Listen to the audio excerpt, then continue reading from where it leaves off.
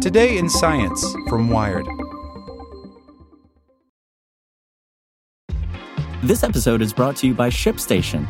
You know, some things take a lot of work, like sending little robots to far-off distant planets. And just as that's challenging, so too is running a successful e-commerce business, especially when there's so much to do.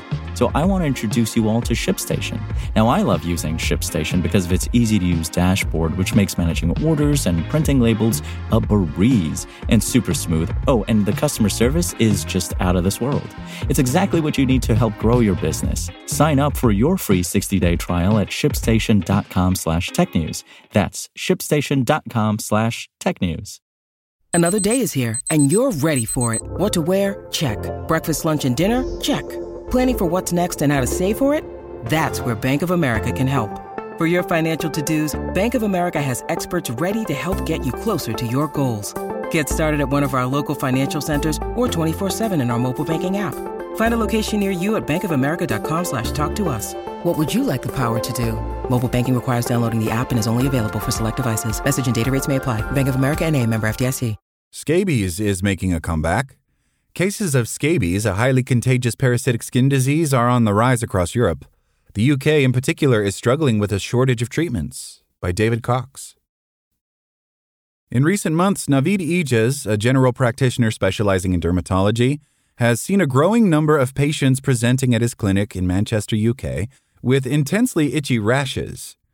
Their cause is scabies, a highly contagious skin condition caused by the Sarcoptes scabii mite, which can result in these itchy rashes spreading all across the body. I am extremely concerned, chiefly because of the shortage of treatments available, says Ijaz. Outbreaks tend to occur more so over the winter months, as people tend to spend more time together indoors. The shortage of available treatments compounds this. While scabies is extremely common, affecting approximately 200 million people worldwide, cases across England are spiking far above typical levels. Reports have detailed outbreaks in care homes and university accommodations, particularly in the north of the country.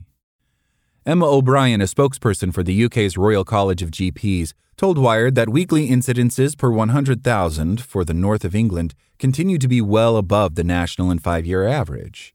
Their most recent surveillance reports detailed 1,926 cases across the country between early December and January. The UK's surge of cases is part of a wider, longer trend. Scabies cases have been rising consistently across Europe and around the globe for a decade.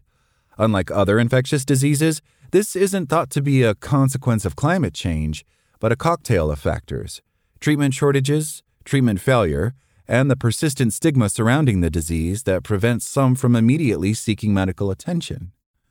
Until the condition is treated, scabies mites can reproduce, burrow, and lay eggs under the skin, causing spores and cycles of itching to continue. The mites can easily be transmitted to others, particularly through skin-to-skin contact, during sex, for example. Ijaz says he has seen several cases where individuals were infected by a sexual partner, while some of the data on the extent of the current UK outbreak has come from sexual health clinics. The mites can crawl off the human being and onto sofas or bedding, which is partly how outbreaks can be sustained, explains Michael Head, a senior research fellow in global health at the University of Southampton in the UK. It's quite common in schools, prisons, and care homes, and we'll sometimes see outbreaks in hospital wards or hostels. The mite is relatively common, quite hardy, and alas for us, very good at doing its own job. The two treatments for scabies are permethrin and malathion, skin lotions that need to be rubbed across an infected person's body to kill all the reservoirs of mites and eggs.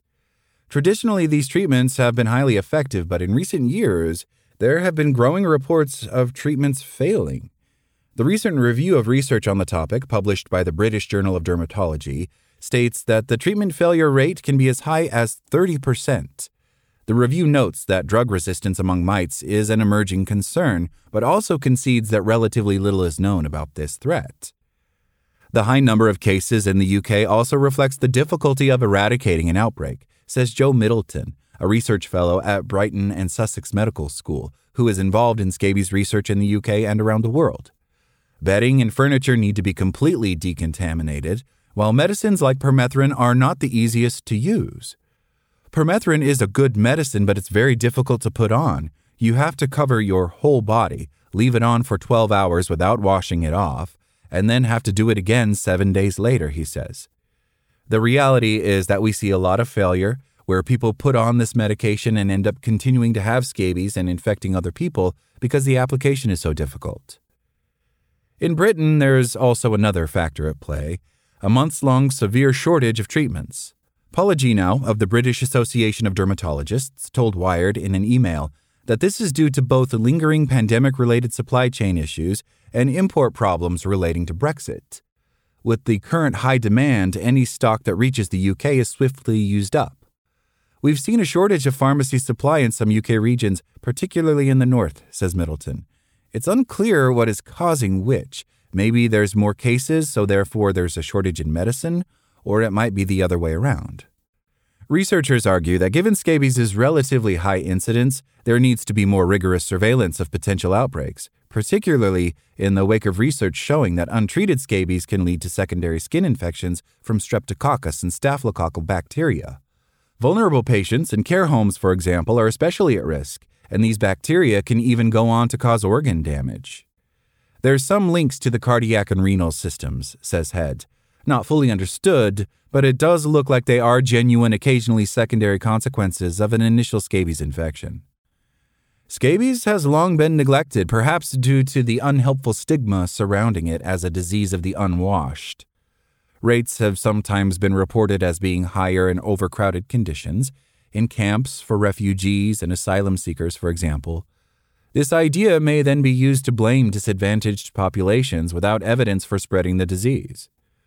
I'll strongly say there's no evidence that any rise in scabies, if it is happening in Europe, is connected to refugees, says Middleton.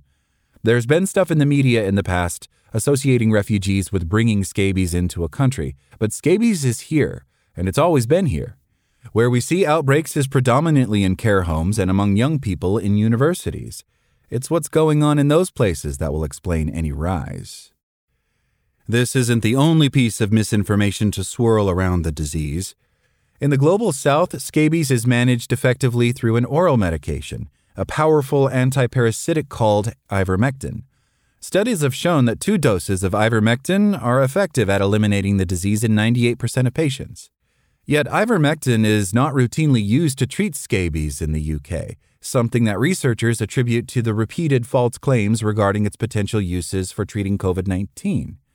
At one point, endorsed by former U.S. President Donald Trump, ivermectin's supposed usefulness against the SARS-CoV-2 virus was never backed up with reliable evidence, and Middleton believes this is, sadly, now inhibiting its use in conditions where it is proven to work. Some people were claiming that it had efficacy against COVID, he says. To try and control that, you had other people describing it as horse paste, because it is, like a lot of human medicines, also a veterinary drug. That then gave it a kind of bad reputation, but we are hoping it will be used more against scabies. In the meantime, doctors such as Ijaz are hoping that the current outbreak in the UK can be managed through more effective public health campaigns. People can often be mismanaged, he says. For instance, itching post-treatment can last anywhere up to 6 weeks post-eradication. Yet people mistake this for a recurrence of scabies. This leads them to sourcing more permethrin, leading to more shortages. Thanks for listening to Wired. My name is Zeke Robison, and for more stories like this one, visit us at wired.com. Like what you learned? Subscribe everywhere you listen to podcasts and get more science news at wired.com/science. Want to learn how you can make smarter decisions with your money? Well, I've got the podcast for you. I'm Sean Piles, and I host NerdWallet's Smart Money Podcast. Our show features our team of nerds, personal finance experts in credit cards, banking, investing, and more. And they'll help you make the most of your money while cutting through the clutter and misinformation in today's world of personal finance. You'll get clarity on strategies to help you build your wealth, invest wisely, shop for financial products, and plan for major life events. Listen to NerdWallet's Smart Money Podcast wherever you get your podcasts.